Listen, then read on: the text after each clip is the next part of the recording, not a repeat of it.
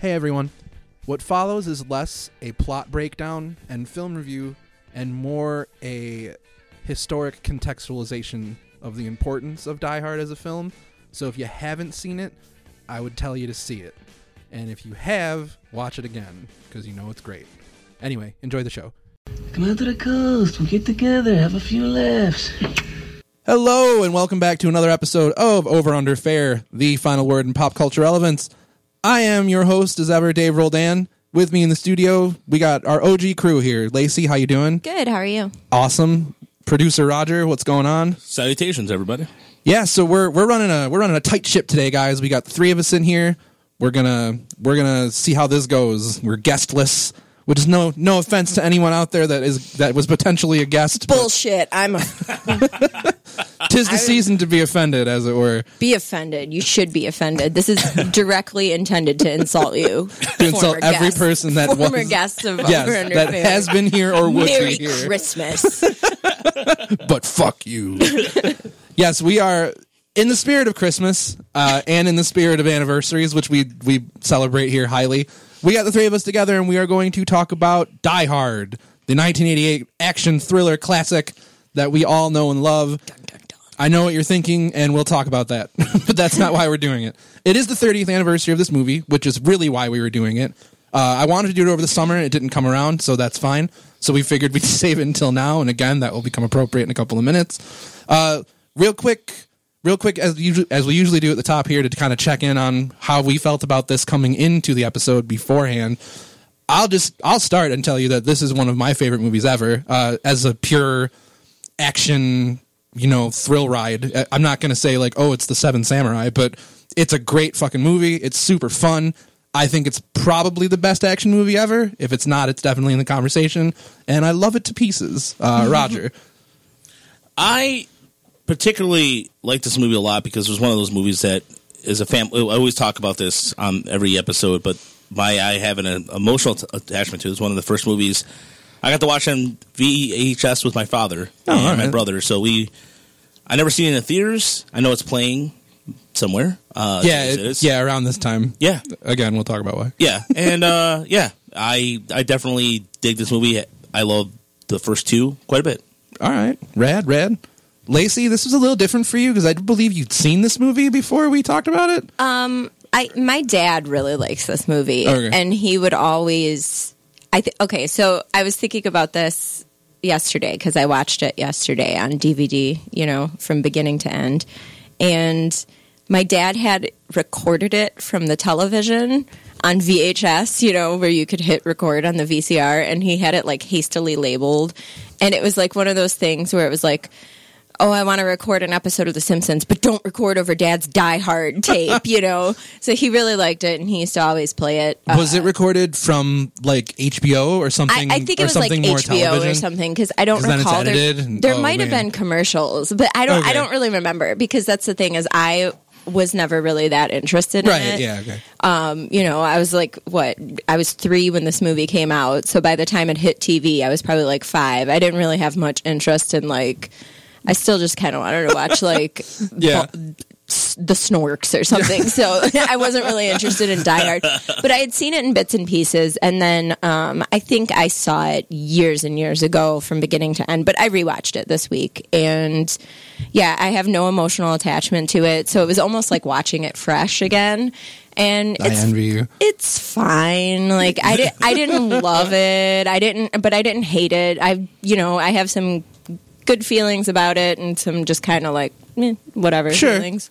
It's hard to watch something like this now and not, for me specifically, it's hard to watch a movie, specifically Die Hard, like in this case, and not think of it in the context of when it was released. Yeah. Because like I very often try to do that, to remember when things are made and compare them to how things are now, and it's really difficult to pull this one too far forward, because as much as it is kind of timeless, because it's not super 80s, even though it could be in parts, it's so very much tropey, like in the ways that everything after it would become, but that's because everything after it tried to be Die Hard. Right. And that's, in my mind, it's difficult to appreciate some of it the same way, because it's so rote. Like, there's so many things that keep have been pulled from this movie specifically, you know, like handsome foreign villains and the way you structure your plots and things like that. And it is super imperative that anybody that has ever liked an action movie,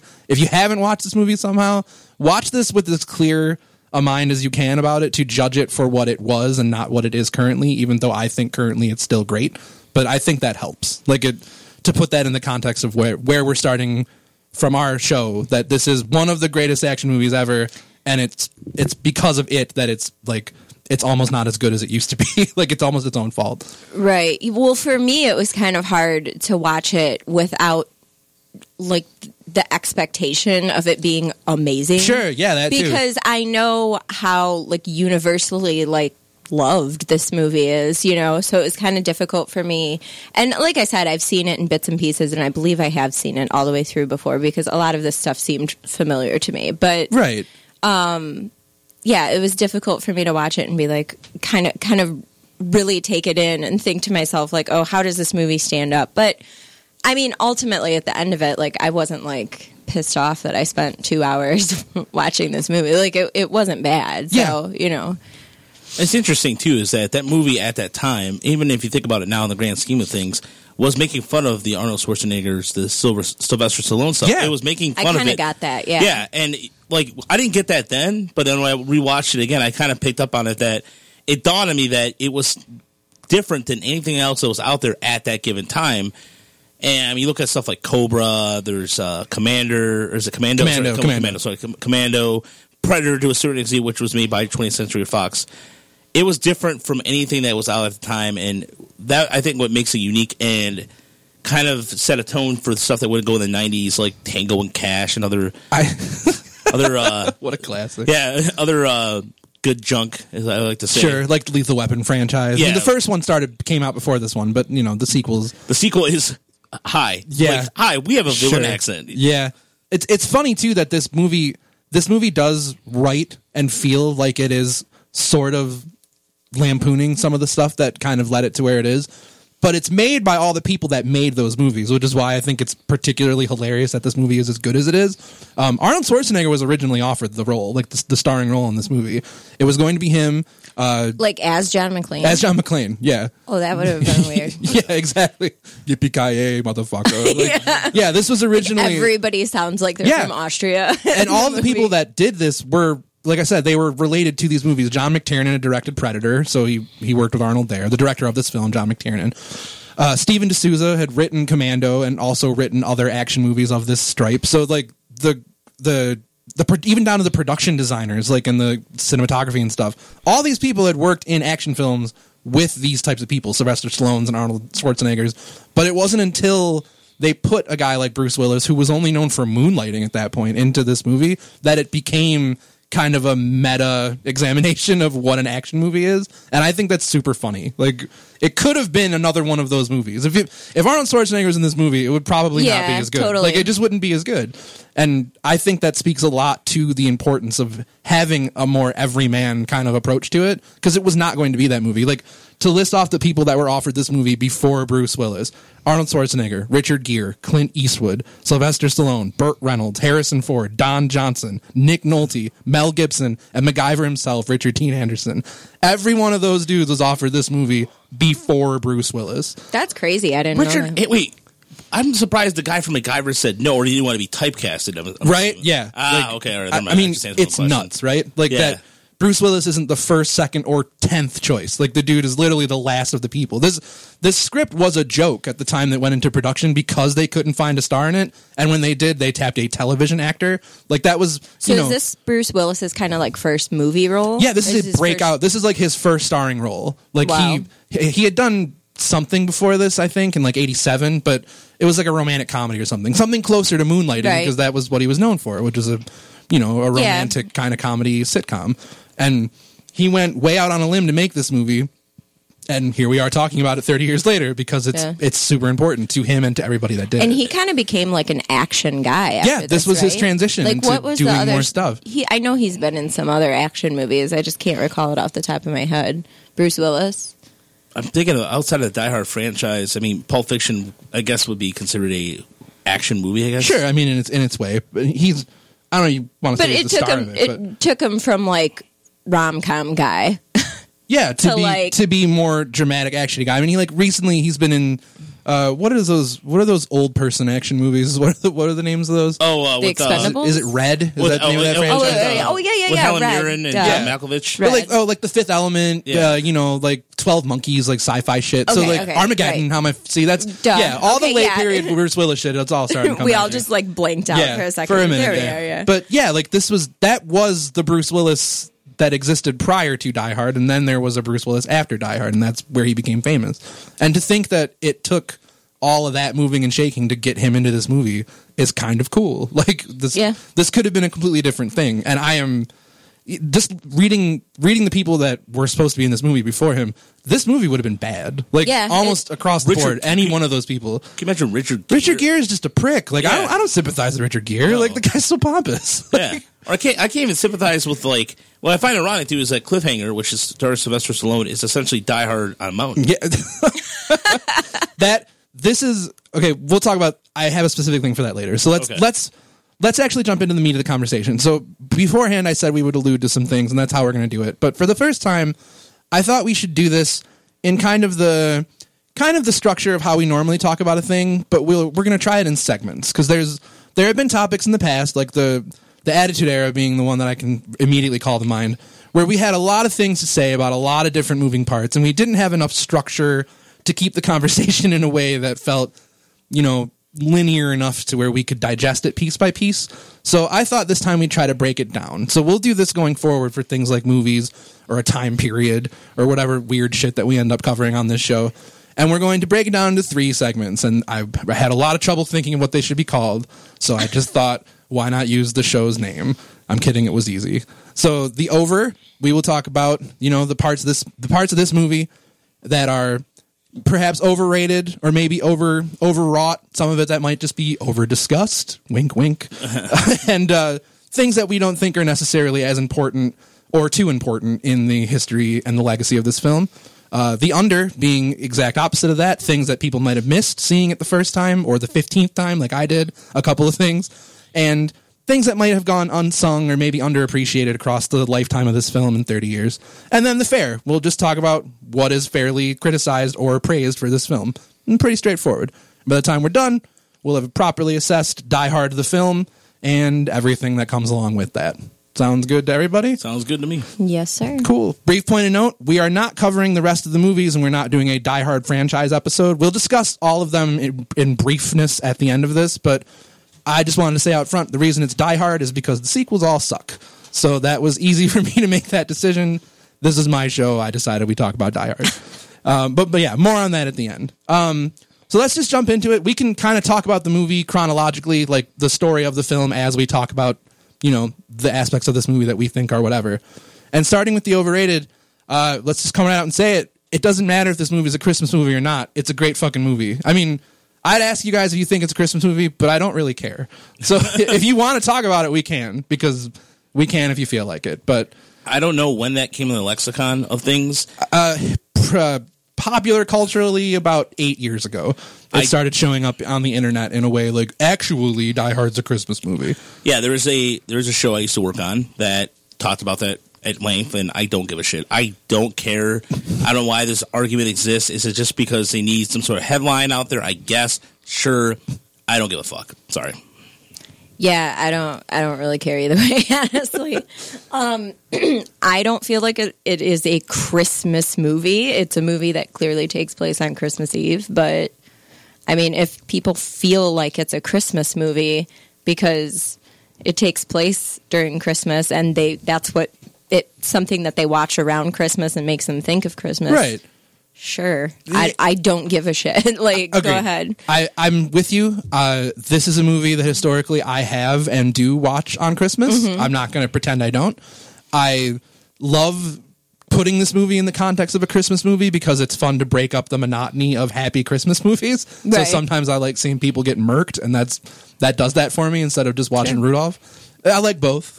But, it isn't important. And I think that's the thing that we get too wrapped up in. Like, I get that people want, you create a dialogue and people talk about things and You know, you want people to engage in conversations about shit, but as far as unimportant conversations about nonsense pop culture stuff goes, this is the literal bottom of the barrel for me. I don't care. I don't care if anyone thinks it's a Christmas movie or doesn't. Just watch the movie and think it's great. That's all that matters to me, is that you see it, because it's way better than any conversation to be had about its Christmasness. I don't know. The whole thing's dumb. But that's the most overrated aspect of this entire movie, is whether or not it's a fucking Christmas film. Yeah, so no, I agree. We got that part right out of the fucking way. They open, it's Christmas Eve. They mention that it's Christmas Eve, Yeah. and then they continuously remind It's you. the impetus for the plot starting.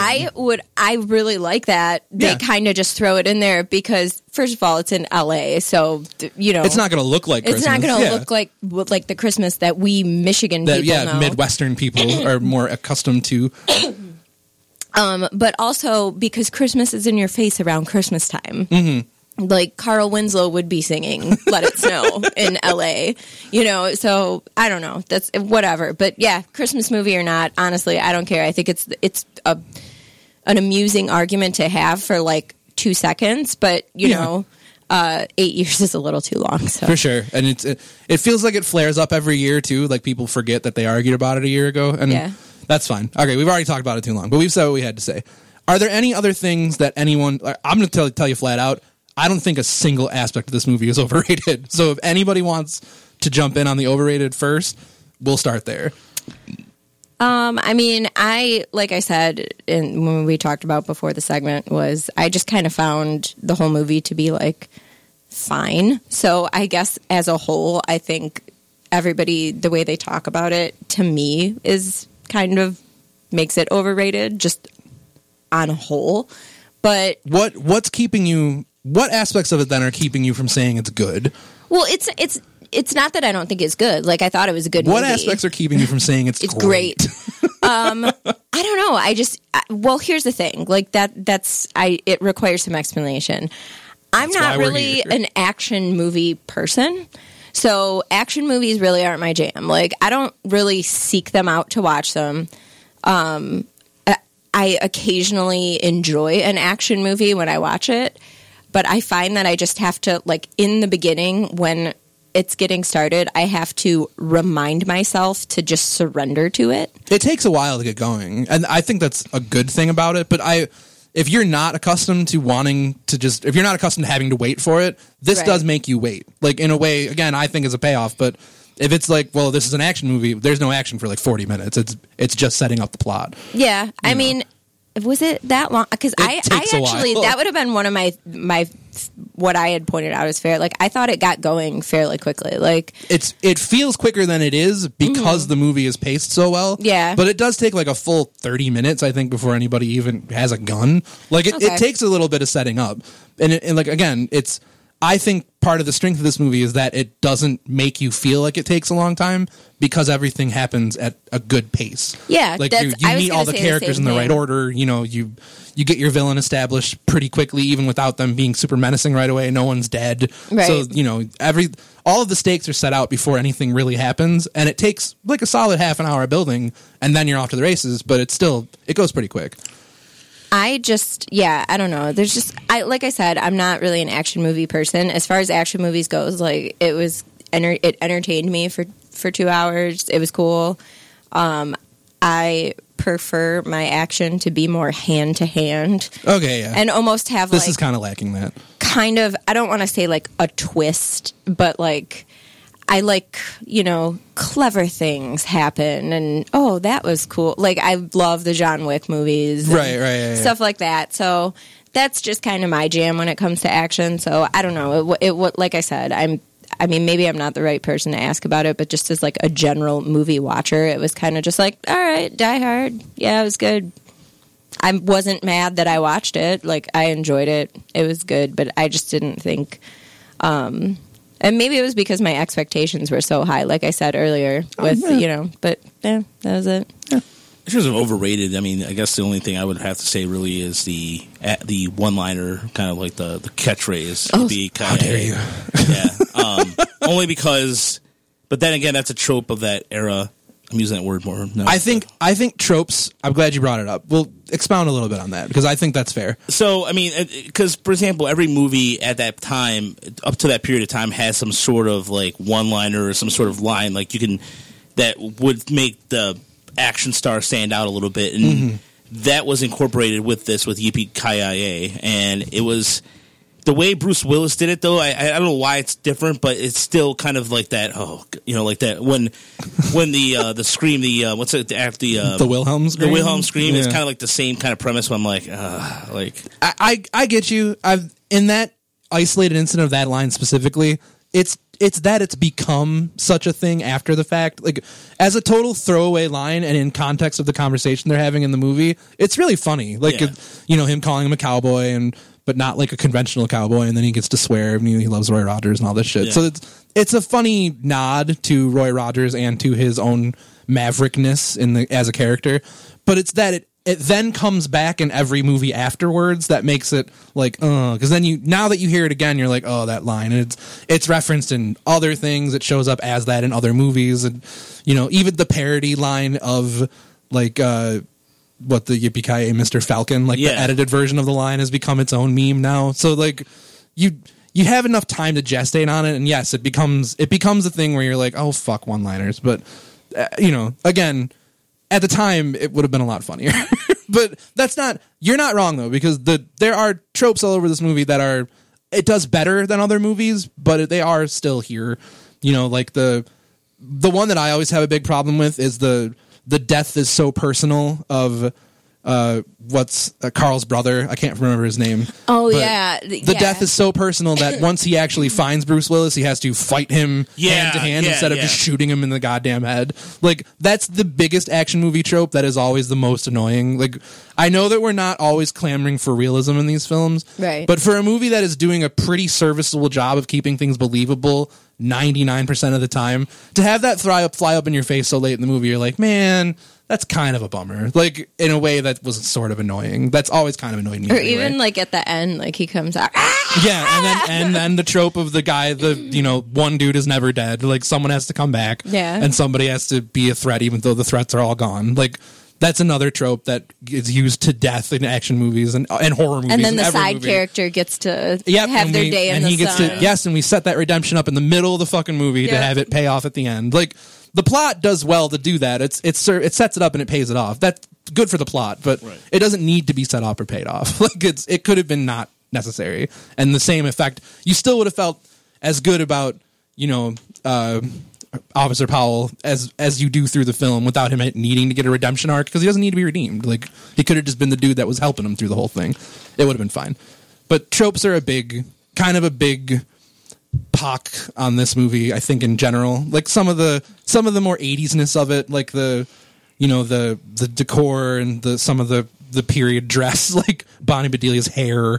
All of these things are like super dating in a way that is not awesome, and that kind of puts a little bit against this movie. It can't help when it's made, but it is what it is. I didn't think it was that bad. I think some movies... So you're going to rock the hair for yourself? I think you can pull it off. No.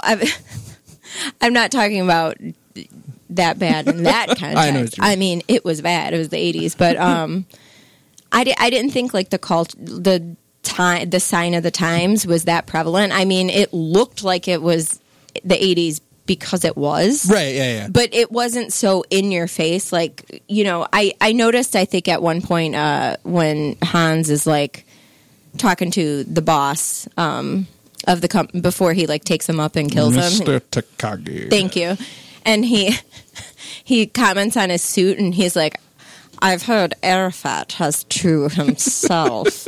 And I'm like, oh, did they just drop a Yasser Arafat reference in the middle? Like, I think a lot of people wouldn't know what that means nowadays. Well, not a lot of people, but a lot of younger people wouldn't know what that is. But it was prevalent in the news at the time. But I think a lot of movies will do that stuff that would make you go, what? And then, of course, there's the whole, like, nobody has cell phones to call out. Yeah, you know what I mean? Yeah. Like, I mean...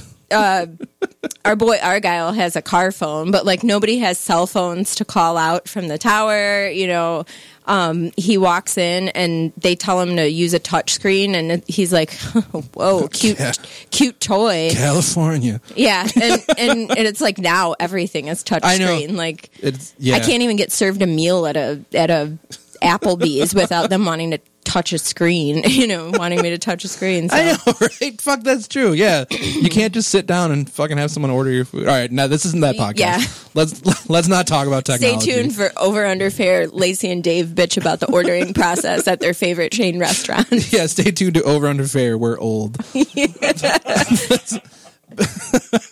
We're not doing that show. I think we could. I think something that is also sort of overstated about this movie is its importance. Like I'm sitting here doing it, like being the person that is kind of like, you know, waving the flag for this movie. But as much as I think this is the greatest action movie ever because of its importance in the historical canon of films, I would agree with you that there are movies that I watch more frequently as action films than I do this. Sure. Like you mentioned John Wick. Those movies are amazing. Yeah. Like, and that is because of the physicality of them. This movie is lacking in that area. Like there's a lot of cerebral and there is a lot of action gun violence and, you know, chasing and things, but there's not a lot of just hand to hand dudes punching each other. And then when it happens, it looks kind of bad. Like, you know, Bruce Willis at this point in his career is not known for his action prowess. So sure. He looks a little outmatched, which is part of the character. Yeah. And that makes sense. I mean, he's a cop. Right. He's just a cop. Yeah, he's not to he's downplay not some cops, right. but He isn't what he will become in later films where he's just like this nonsense perfect fighter. Like he becomes like this like unbeatable brawler, a super action hero as these movies go on. But in the first one he's just kind of an unassuming guy. But as someone that loves that aspect of action movies, it's missing in this movie. Yeah. And that's, again, it's not a bad thing, but I do think that some of the things that this movie does right, it's doing in place of the things it isn't doing as well or at all in the case of like fighting. I always think like when I see movies like I love the hand-to-hand combat. Like I just think it's really super fun to watch people beat each other up. I agree. Hi, Ray. And I just I think it's really, really fun to watch each other, you know, watch people do that like stage combat and stuff. But at the same time, like I understand why movies like this have, you know, it's all guns and stuff because I mean, if we're being honest, like that's kind of what it would be. Like yeah. Like why do I want to get into some like spicy Krav Maga match with somebody when I could just shoot him in the head with a, you know, spicy Krav Maga? I don't know. I mean, I get it. I think it's funner to watch the fist fights, but yeah. I like the minimal aspect of it because it's not where in every action movie there's conveniently a gas can next to a car that you shot at it will close explode, and that definitely lacks in this movie. But that's what I like about it in terms of if we talk about action sequences alone. I mean, the whole he didn't have shoes on, what have you. And that became kind of the plot device, but it was just the way I think he made the most of every situation. Kind of was like at the time, I think you can pull it from MacGyver. I mean, if we're talking like if we're being honest here about that kind of, but that's what I liked about it. He made the best of what was around him, and he didn't have. I mean, he had a machine gun until he killed the first guy, but seemingly he just used like just the chair. He used his environment. He was surrounded of it all. But it wasn't like superhero. He's like, okay, well that metal beam over there. Like you're like, right. He's not like calling shots and like setting up crazy, you know, fucking Rube Goldberg devices to make things happen in a sequence that only he could see. Like it's not like that. Yeah. And it's like he was just doing what a cop would do. Look at his situation. Right. And you know, he's a detective, so obviously he's going to just look and surround the situation, and that was it. And that's what I liked about that. It felt, I don't want to say realistic, but it did have an element of like realism. It does. It really does. I could buy this. Yeah, it isn't so far fetched to believe that the beginning of this film could be that way. Like a guy is trapped and no one knows he's there, and he isn't really sure what he's going to be able to do, and then he gets into a fight with a dude and kills him and takes a gun. Like this is all the setup for this movie is all realistic to the extent that it's happening in a movie. You know what I mean? Yeah, I don't think it's too big of an ask for me to believe that this could happen. No, it's not. As it goes on, it becomes a little far fetched. That's fine. I mean, like I said, you surrender to that when you're having a fun. But yeah, when it first starts off, it's not like. Yeah, I agree. It's realistic enough where I'm not like, what? you know? And it's not. It's. I only think that's important to mention because it isn't. It's trying to portray that. Like the movie is trying to show you that this guy is against the odds and it is bad for him, but it isn't ever setting it up to the point where you don't think he actually could manage the situation entirely. Like you think there's a slim chance in every situation he's in. Like you're willing to believe that this guy has a shred of a chance, and that's by design, which we will go into. And I think the under section, which is one of the things I think is so great about this movie that I am kind of really just paying attention to for the last few times I've watched it, is the design of this film. Like the specific way in which they get John McClane to and from scene to scene and how everything is staged. So the building that this is filmed in was the Fox, 20th Century Fox, like satellite building, like it was their headquarters. And they filmed this while it was under construction. So like certain levels and floors and stuff are still being built. And they incorporate that into the movie. So that was a specific I just forgot the name of the words. The guy, set designer, like the guy that designs like the production design. There you go. Those are the words. So the production designer specifically made each floor that we are going to different. Like there's like the constructed floor, like the being constructed floor where he's moving around and there's ladders and paint buckets and all that shit kind of laying around, and there's the boardroom, which has a very specific look to that. There's the floor the party is on, which has a specific look. Like has a party. Yeah, it has a party, and like it has the fountain, and it has like a big open space, Christmas tree. Right. So it has every single level of this building looks like a video game level. Like it's all designed differently because each one of them has a different set of things to worry about and prioritize.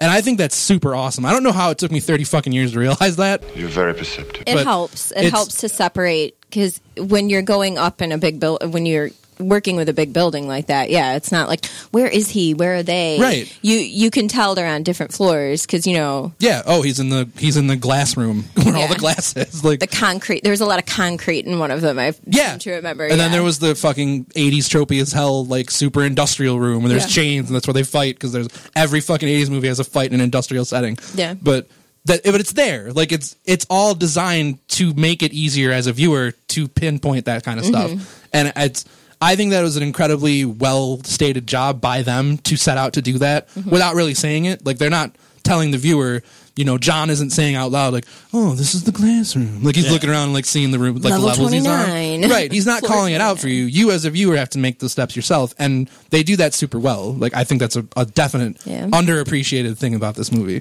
Even, like, the front security when he walks in with the touchscreen, you guys making fun of it earlier, but that's kind of like a trope of the 80s too, because a lot of those buildings had that same kind of premise. The burgeoning technology of the late 80s. That's all over those movies. Yeah, and it captured that well. But I don't know, even like the area where they're all hanging out in the kind of what the glass atrium. I don't know what you want to call it. That's fair. Whatever you want to call that. It's shot, but then when they get up in the elevator, they're all like huddled up in a smaller room. So almost like you kind of wonder what happened to that. Mm-hmm. It went from really really open to just suddenly really intimate really quick. Well, I'm glad you mentioned that, Roger, because that was the next thing I was going to bring up. Also within the production design and the the way that they had set these floors up, the cinematography. I'm not saying these people's names. I'm sorry. We haven't done a movie before, so I don't know if I should or shouldn't, but I will because I like these people. Jan de Bont is who the cinematographer of this movie is. Also did notable action films like Speed and some other shit I'm forgetting. He may have done Armageddon. I don't remember, but he is an action cinematographer. It's like something he's known for. And they create the illusion and then the suppression of space through this whole movie is a very deliberate thing that they, as the production design and the cinematographer and the editor and the director, they all were conscious of how they were going to frame all of the shots, specifically with Bruce Willis. Like, it's very much with Bruce Willis, but it's also, to a lesser extent, everybody else. But when Bruce Willis is showing up in a scene, he's always shown in scenes where he isn't really sure what is happening from the left side of the screen. And I didn't even think about this until I watched it this time and went and read a whole bunch of notes about this shit. So he's in a situation he isn't sure of and is not sure how to like manage things. He starts from the left, and in any scene where he is in control of his situation or when he has like the upper hand, he is framed from the right. And they move him in those two spaces and into smaller spaces when he is actually trapped. You're amazing. You figured this all out already. Like through the whole movie, you can watch it and have this be proven. Like when he's talking to Ellis on the telephone, like later on when Ellis is clearly going to die, it is a super tight shot of his face, and it's the first time they've done that in the whole movie, because apart from him crawling through rafters or through ducts where he is clearly, enclosed and claustrophobic, the other shots of him that tight are when he's completely out of control. Like there's nothing he can do to further any kind of situation apart from what is happening. He's hands off, and it's awesome. Like I'm sorry if I sound kind of excited about this because it's the first time I've ever noticed it. Like the way that they designed this movie was on purpose to make you feel that way through the movements of rooms. And I'm glad you caught it, because that is like 100% a thing. Like it is by design. Yeah, because there's something, especially even in that scene too, where he does that, where he has the gun kind of close to his face and he shoots that guy up. Same thing, kind of like the way they kind of framed it like that. But on the right side of the shot, I would like to point out. Yeah, exactly. And that's something, but it was every time, even the opening sequence where he walks into the room under construction, it's the same thing.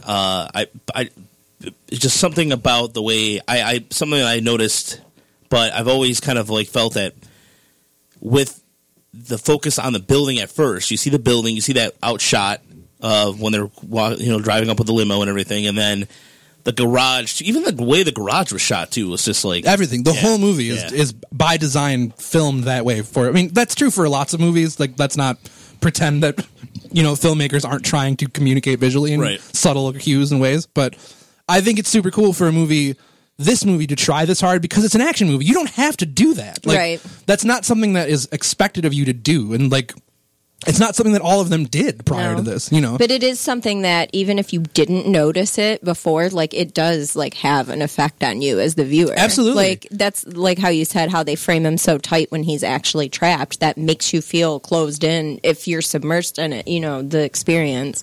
So that's actually really cool. I didn't notice it either, but I'm sure my brain subtly did.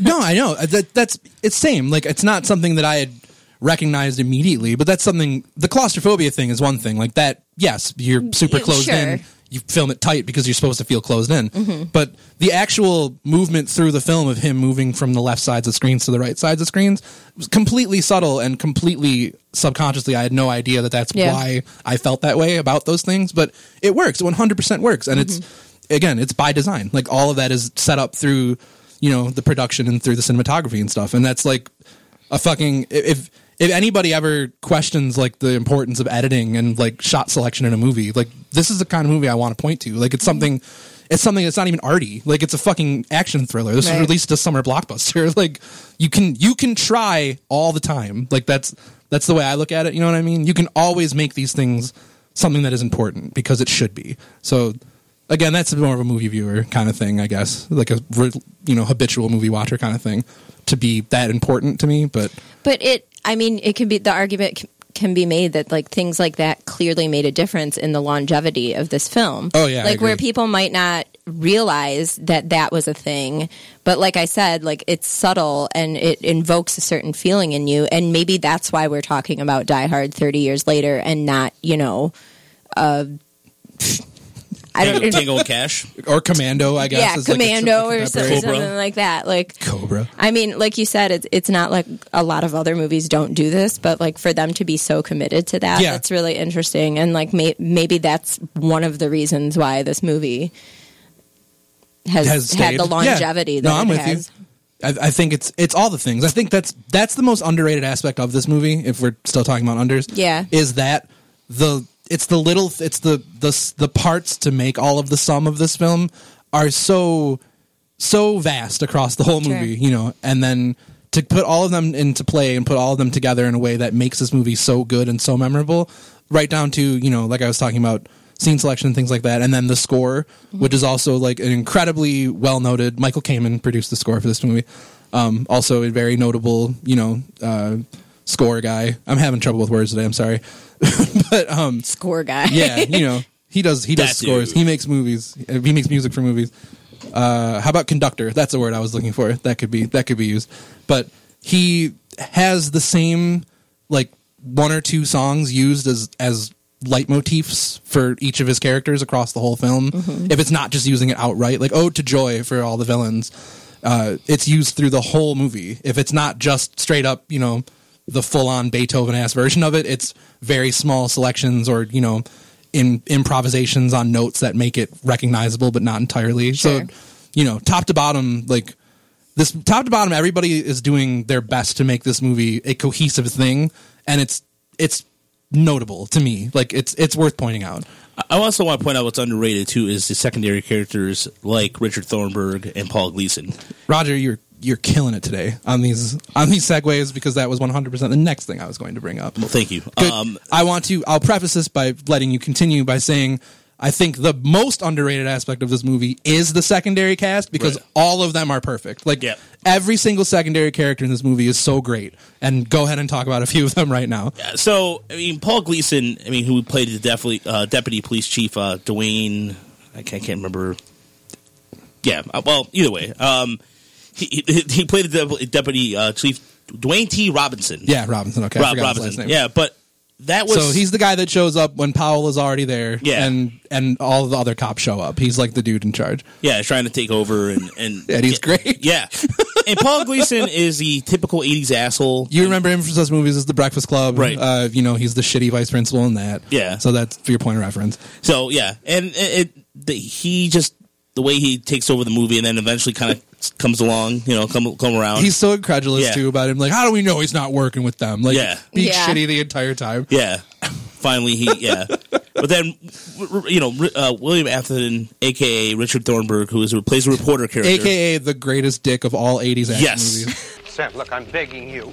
Simon's already had a remote thing with that Santa sing-along. I'll tell him to swing by or something. I'm not sitting on this. I don't want to hear it. This is my story. I am going up there. Sam, all right, look, Sam, I tell you what. You don't want to give me a truck? I'll go and I'll steal a truck. Hey, give us a break, Thornburg. Eat it, Harvey. Yes, and that guy deserves like an honorary Oscar for being a shithead in everything he's ever played. And then there's a lot of times where he doesn't like. He's talked about that kind of character. Even for example, he played that same character in Real Genius. That's his. Yeah. That's a prime example. Example. Of course, we all know him as Walter Peck in Ghostbusters, but he has no dick. Yes, he has no dick. Yes, but he makes up for it by being one. Yeah, that's totally for the entire decade. Yeah, and then even in Biodome. All the way into Biodome. Even the Biodome in the mid-90s. Dick never sleeps. Yeah, and I know he doesn't like that, being known for that. But anyways, I digress. But he's so good at it. Like, that's what I'm saying. Yeah, it's hard for you not to appreciate it when he's doing it at a level that other people can't do. He's just so much better at being an asshole. Especially as the report. as being the reporter that has to get the story, he has to get get out there, and he makes an appearance in the sequel too. Which that's the only part of the sequel I'll mention. Whatever. But still, it's like on cue. His humanity is dropped, and he just does not give a fuck. It's a nice touch. And of course, we all talk about Sergeant A.O. Powell, aka the character Powell, who I'm convinced is that essentially was Family Matters, but they just put him in Chicago, and that's it. There is a popular internet fan theory that this is the same character, that Herb Powell, after the duress of dealing with this whole first movie, relocates to Illinois, and assumes the name Carl Winslow to start a family over there, and then that's how Family Matters becomes a movie. I like the idea of this theory is that he would change his name because due to like PTSD reasons, assumingly, but stay a cop. Yeah. I know. Like he would still work that dangerous job, still like a cop. in Chicago of all places, like an also terrible city. Not like Mayberry. Not trying to knock Chicago. Chicago is great, but like you really have to have brass Chicago, nuts. Chicago to be can a cop be great. there. It's also still dangerous. Yeah, it's dangerous like LA and Detroit, and all those other major cities, and it's funny, but. Yeah, if I may, for something I think is underrated about this film, and this ties in with both of what you guys said, specifically Roger with the secondary characters, I think what I liked the most about this as an action film is that the plot is so like simple. Like it doesn't get too wrapped up in itself, even with all of these secondary characters coming in. Like it introduces tons. Yeah, it introduces a lot of them, but it's not to the point where you're like, wait, who's that guy? What's he do? Like everybody has a purpose. They do their little thing. You know, it doesn't get too ridiculous. There's the villains have a thing that they are there to do. They're there to get money. You know what I mean? And then, is it terrorism? No, it's not. Okay, let's move on from that, but kind of still there. Yeah. But there's never like a twist, like we're also here to kidnap your daughters, like and kill your dog and your grandma. We just stole her stereo. Nothing gets crazy, and I really appreciated that about it because it allowed me to be submersed in the action, which is the reason you're watching the film. There's no other misdirects apart from the one that they wrote into it themselves. Like the misdirect of them being a terrorist organization that the villains have is the only part of the movie where you're like thrown for anything because it's part of the plan. But it's like a gentle throw. And it's not not something that's like trying to throw you off the scent. That is their plan, and they state it. Like they say out loud, like, well, we're not terrorists, but we want them to think we are. Yeah. And that's not a misdirection to the audience, it's a misdirection to the other characters in the film. Yeah. And that just makes sense. And you know what?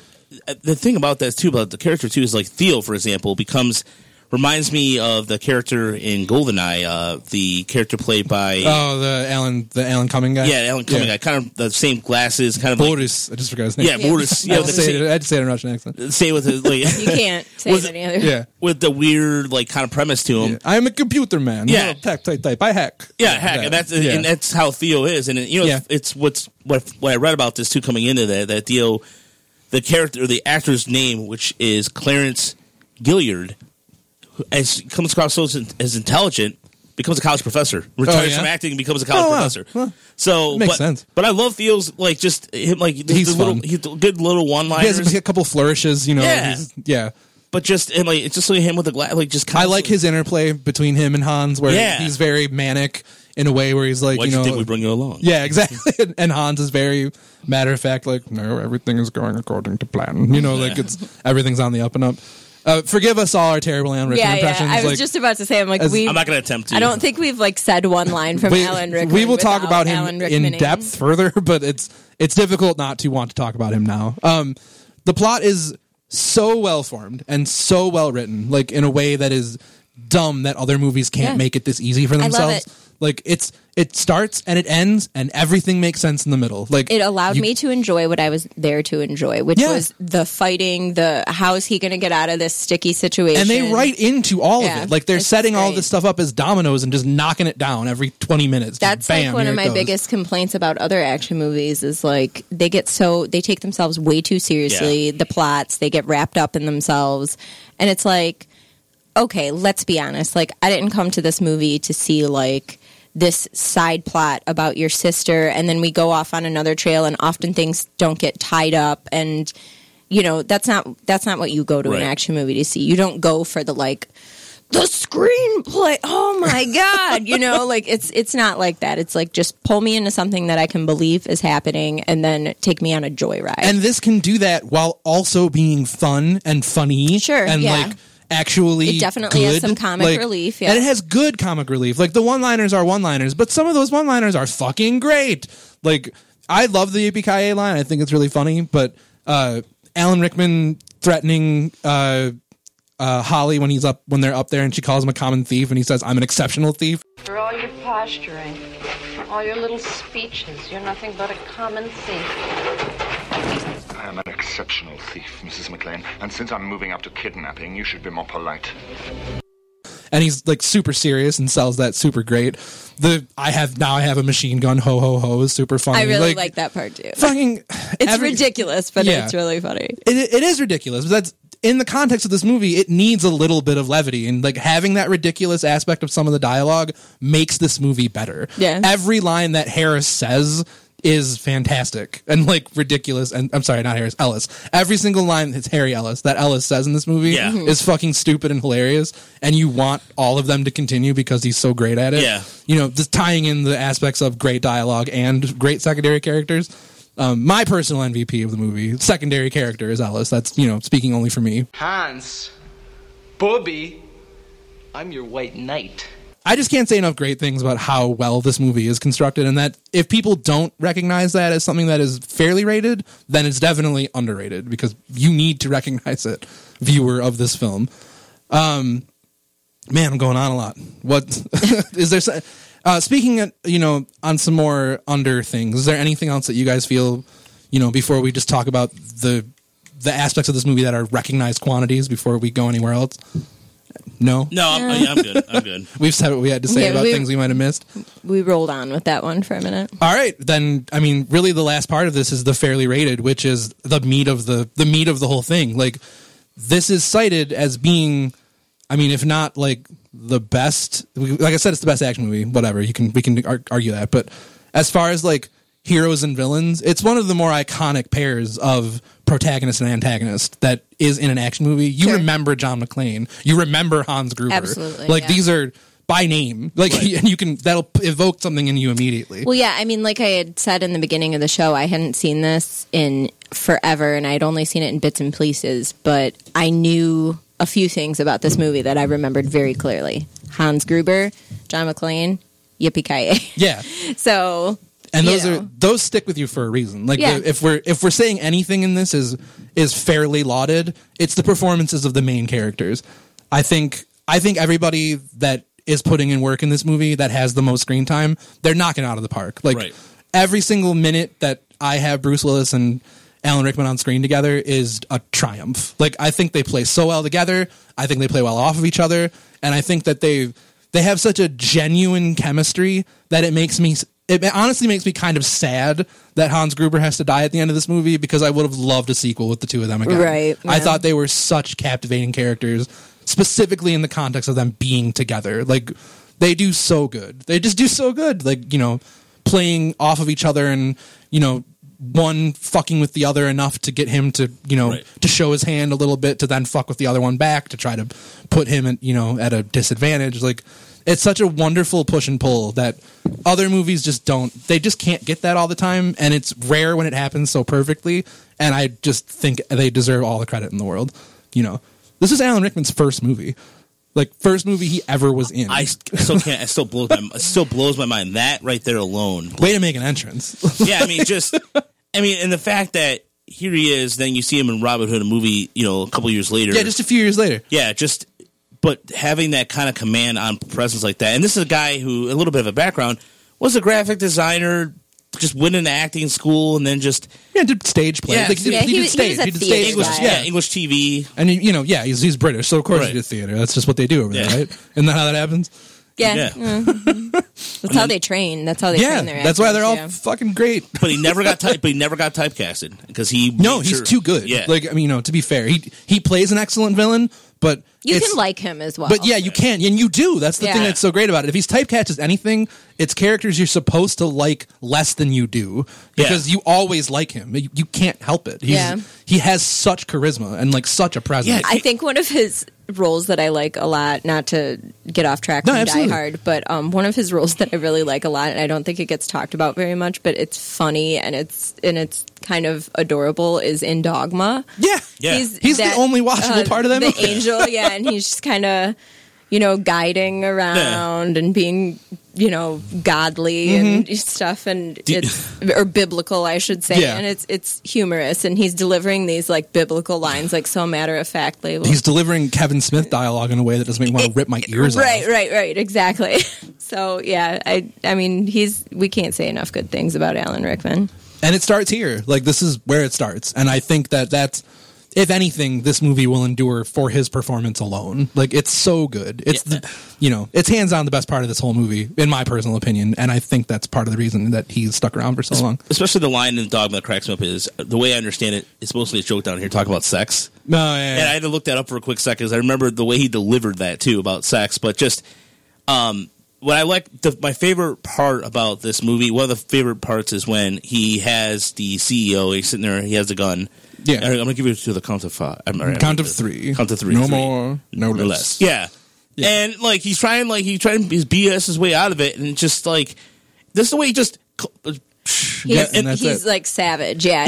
Yeah. I thought the same thing. He just shoots him in the head, and then he's like, okay, we're going to do this the hard way. Well, yeah. And then gets up, and then we're walking out. You see the blood on the thing, like it was wallpaper, like nothing. Like, apparently, that they had originally, not to cut you off, I'm sorry, but they had originally done that scene in a way that didn't show as much blood, but the producers thought it was too graphic. Like, they showed more of the actual gunshot as opposed to the end of the gunshot. But then the director was saying what they ended up with was way better than they originally thought they could get away with and was gorier. So they were happy that they had them make the changes. But I just thought that was funny. Like, what would it have looked like if that was the worst part of it? Like what we saw, but I don't know. It still works. It's effective as fuck, and that shot's cool. Yeah, that shot's cool. But I mean, the way he delivers that line, but then even when he calms down, the guy's like, listen, it's fine. Just you'll get your revenge. Until he isn't, he is 100% in control of the entire movie. Like through until obviously he is not, and that's by design. It's actually it's fun because in the historic usage of the words protagonist and antagonist, like it's easy to use them as like hero and villain, but the protagonist of this movie is actually Hans Gruber. Like, he's the person that has a plan, that has it set in motion, that is going to do the entire thing the way it's supposed to be set up. And Bruce Willis is written as the antagonist character who is throwing a wrench in his plan, is a fly in the ointment, to use his own words. Like, that's written that way specifically for the for the wordplay and for the the back and forth between the two of them. So again, it would be easy to just say that John McClane is the protagonist of this movie, but he isn't, and that's more of a definition of wording than anything else. He's the hero of this movie. Correct. Is what he is. Yes, but it's often that people will use those words hand in hand, and they're not designed that way. Yeah. That's not how English works. But I just wanted to put a little tip of that to the screenwriters also, because that was something they also did it's directly. True, and it's interesting too because I just like the character. I mean, the cop show up, we knew this was going to happen. Like, they just have it all planned out. He's so cold and calculating, and and when he finally does lose it, he even loses control in a way that isn't even like super rattling to him. Like, he's still pretty composed, and he kind of feels like he's going to be okay. He's dangling from the building at the end of the movie, and he's still kind of like, you can tell, like, he's sneering. He thinks he's going to win. Yeah. And I also love the part where he starts to fall, and you just see his face drop, like, okay, well, I'm dead now. Like, another fun production note, if you want some more production stuff. So they have him fall. It's not obviously a stunt fall of that height, but it's like from a rig, and it's a number of feet up. So 70 feet up. Well, the production, his fall is less. Like, it's a green screened. Oh, okay. So like when they show the green screen, I think it's like maybe 13 or 14 feet for his actual fall. But the producer or the director is telling him, like, okay, I'm going to give you a cue, and when I count to 3, we're going to drop you, and then you're going to react. They dropped him before. They dropped him before they counted. Yeah. They just said 1, and then they let go of the rig. So his face, it's one take, and that is his actual reaction to being dropped early, falling, because he wasn't expecting it. Sure. So, and it's like, it's a shitty thing to do to an actor, but it's fun. But look at what it gave you. Like, what a fantastic reaction shot, and that has been like parodied 100 times, and you can't even make it ever look that convincing because it was that. Can I also say that the shirt and tie, not once did it look ever like wrinkled, like. That's how composed it was. His shirt and tie looked it was in control. By the end of the movie, Bruce Willis is like charred and like wet and just a tattered mess, and Hans Gruber's like and still to the very end, popped and fresh. Yeah, man. The best of Montgomery Ward's had that opera at the time. I mean, again, this is 100% by design. Like, this is the reason this movie works so well is because you take the journey with Bruce Willis and you get dirty and you see the blood, you walk through the glass. Like, this is all stuff that you do to get down and get into the filth of the film to come out victorious. Like, it's important that you win because you went through the journey. Hans Gruber was just there. Like, that's how he got to stay composed the entire time, because he was more a victim of circumstance than anything else, despite being the villain of the film. It's just such a great movie. We talk a whole lot about Alan Rickman. I would like to take a few minutes to talk about Bruce Willis, who I think was never better than he was in this movie. Like, I think it's almost unfair to chalk up an entire career based on this film to just being great in this film, but it kind of is. Like, I don't know. I'm not a huge Bruce Willis booster. Like, your mileage may vary, but I've never seen anything that I enjoyed him on the same level as I do in this movie. I think he's perfect, and I think it's definitely a testament to his performance as to why this movie has maintained as long as it has, because he's really funny in it and he's really enjoyable and is all of the things he would later come not to be. Like, I don't know how he can make such a 180 and now he's like abrasive and rude in everything he's in, but here we are. I don't know. I guess I think so, yeah. I don't think about I think he's kind Bruce of a prick Willis very often. like in everything I see him in. They kind of play shades of him like as the movies progress, specifically these movies, like the franchise of these movies. He just becomes, like I said, just like a heartless kind of killing robot that quips one-liners occasionally. He's like, this where the world's ending as far as we know, man. He's like, Thomas Gabriel has got us up on the ropes and we're going into the third act and it makes no sense. We just stop and start telling jokes about MySpace and goth chicks, and he's going, it's just corny, man. It's like, this is Die Hard. We got to keep it Die Hard. Die Hard's not funny. And I'm like, Die Hard was really funny. But I don't want to say that because he's on a roll. Yeah. But he's not that in this movie. He's a dude, thinks and feels and reacts and, tries to come up against the better of a situation he's been dealt, and you actually root for him. And I do not root for Bruce Willis in any other movie but this. So I don't know. Maybe that's just me. Nothing? Oh, Bruce Willis in this movie, I think, like, even coming off the 80s success of his song, he was a video with. Like fucking Return of Bruno. Yeah. Fuck out of here. Yeah, that was a wild success. No, but I don't mind. I mean, in terms of Bruce Willis becomes kind of typecasted after this for a while, but that's his own merit. I don't think he cared. I think he was taking them checks. Yeah, I was saying he's taking his checks. He had his personal chef at every single set and golf outing and all this crap that he ended up doing. We hear stories from Kevin Smith about and all this. But yeah, Kevin Smith, not a fan of Bruce Willis. Yeah, shocker. But no, I think Bruce Willis in this movie captured himself. I think he carried the movie well enough, and I think that for a debut film where he was carrying the role, if we known what the track we took, and then maybe, who knows if he didn't end up in this movie. But I think, especially because the other Die Hard franchises, I'm not gonna lie, I mean, I only watched 2 and that was it. The rest of them, they looked really stupid to me. But to find out that this is the one thing that got him going and that he never comes back to it. I mean, Die Hard 2 actually, I don't know, it wasn't bad, but why don't we? I said at the end, we'll get close to wrapping it up here. Let's just go. We'll breeze through the rest of these movies real quick. So there's this movie being as great as it is, and it being the 80s, begat a million sequels. Right. Not immediately, but I mean, not all at once immediately. But the first 2 of them come pretty quickly. So Die Hard 2 comes out 2 years later, and then Die Hard with a Vengeance comes out in 95. So we got 3 movies in the 90s, all pretty quickly. Bop, bop, bop, bop. So the second one's pretty good. I mean, like, it's not my favorite, but I'm with you. It has some moments. It's got John Amos in it. Yeah, John Amos is fine. He's awesome. Like, I love him. It has a semi-memorable villain. Like, I can't remember his name, so that's why I said semi. But, you see his ass. I guess that's something. Sure, yeah. Like, I don't know. Like, I don't hate it. You seem to like it more than I do, but it's not bad. I mean, and I did see parts of the third one, but I can't remember if it's Jeremy Irons. Jeremy Irons is Die Hard with a Vengeance. Yeah. That is, I mean, not bad. Spoilers for a 23-year-old movie. He is Hans Gruber's brother in this movie in Die Hard with a Vengeance. I did spoil it for you because they spend forever to get you to that point, even though you kind of know.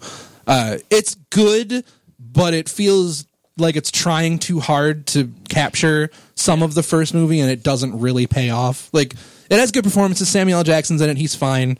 Bruce Willis is trying his hardest that he would try hard. Trying as hard as he would for the first movie. In this movie, I think it's the only other one he feels like he's actually giving a shit about.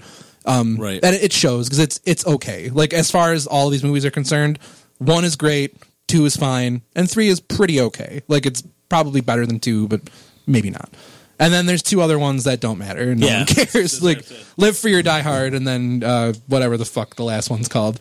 A Good Day to Die Hard. I don't even know what the damn name of the movie is. It's terrible. Don't ever watch it. It's really, really, really bad. He has kids. Lacey, you have not seen these movies? No. I do like the title of the second one, though, is Die Harder. Die Hard 2, Die Harder. It's a great title. He has children, as we see in this first movie. Mm-hmm. So in movies 4 and 5, they're old enough to be actors now. So the 4th one centers around his daughter, and the 5th one centers around his son. And they're both bad. Isn't Justin Long one of them? Justin Long isn't. No, he is he is his daughter's potential suitor person in the fourth movie. Screen darling Mary Elizabeth Winstead is his daughter, who is, she's Ramona Flowers from Scott Pilgrim, that one. I like her. Yeah, we all like her. I love her. She's great, Sure. but, it's still a shitty movie. Yeah, right. I know. Yeah, just hard pass, don't watch. There are people that defend the fourth one. Those people are wrong. And you don't have a show to tell me I'm wrong, so fuck you. I still have your DVD set that you loaned to me. Maybe I'm going to go home tonight and watch them. Rifle through it. And then I'm going to come back here on our any follow-up. Dave and Lacey, our old show, and be like, by the way, I finally got around. those sequels were perfectly acceptable. I got around to watching the Die Hard 4 on the DVD you gave me. It's not even a Blu-ray. It's a DVD. Yeah. I sat myself down with a hard candy. with a Werther's Original. I was going to say a Fireball, but yeah. Werther's Original and a good, nice, warm pair of socks, and I watched Die Harder, and I got to tell you, David, I don't think it was... Yeah, I'm slowly turning into Alan Rickman's voice from Old Lady Voice. Anyway. I got my slacks on watching this. So, it just occurred to me at the very end of this that we did very little to discuss the actual plot of this entire film. If for some reason you came into this episode not having seen Die Hard, I regret not doing that for you. But that being said, it's 30 years old and you should have seen it by now. It's legitimately one of the greatest movies ever. So, okay. All right, all that being stated, we've talked about all this stuff. I don't think our opinions have changed too much on this, right? I still think it's one of the greatest action movies ever. Roger thinks it's perfectly fine. You think it's perfectly fine. Yeah, it's fine. We're all kind of in the same place. All right. I understand. I will say, I need to clarify. I do understand looking at it and looking at the entire picture, how it can be lauded as such a great, amazing action film. I just don't feel that strongly about it personally. I can't watch it and be like, yes, and get so into it. But that's probably just me. So on a personal level, fair, or on a personal level, overrated, but on the grand scale of things, okay, fair. I see how everybody get that, sees that. Because I am on a personal level, it can't possibly be overrated. I'd even say it's underrated. Yeah. But at an objective pace, yeah, it's great, but it probably isn't much more than great. You know what I mean? Right. But I've spent so much time with this movie. I've watched it dozens of times. I watch it every year at Christmas, like I said. I've gone and seen it in the theaters more than once now. I've taken my wife to go see it in a theater because she had never seen it. This movie has been something that I've kept with me a long, long time because I really do love it. And that's definitely painting my enthusiasm as it often does. So, if anything, I wanted to do this episode just to kind of put a bit more of a positive spin on the conversation instead of it's a Christmas movie or it isn't. Right. I wanted to actually talk about why this movie is great and why it's second. Any other conversation is secondary to its greatness, and that's again a personal opinion, but that's what this show's for. So there we are.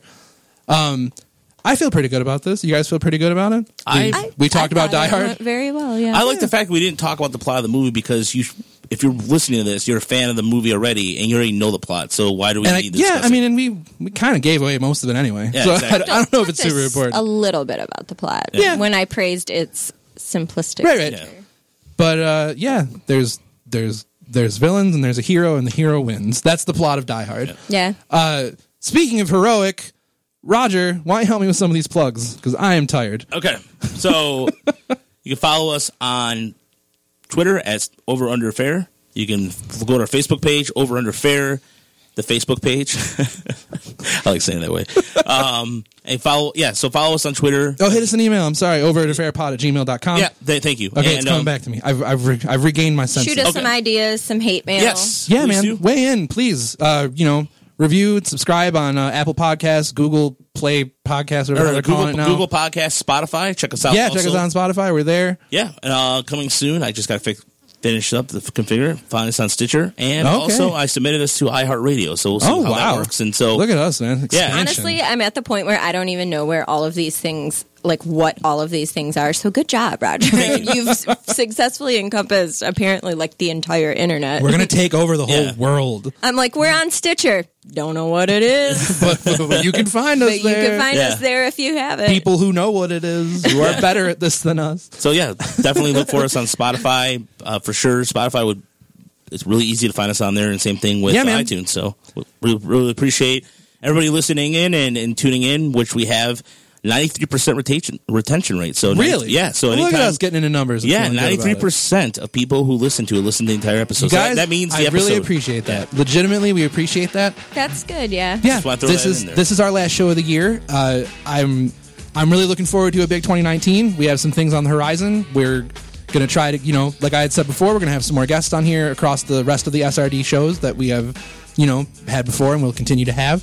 And yeah, guys, I really appreciate you giving us your feedback and listening in. And the retention rate is high, so please keep listening. We will keep doing this, and I love you. I don't even know you, but I love you. So speaking for Lacey and Roger, I am Dave. This has been Over Under Fair, and we'll see you in 2019. Thanks, guys.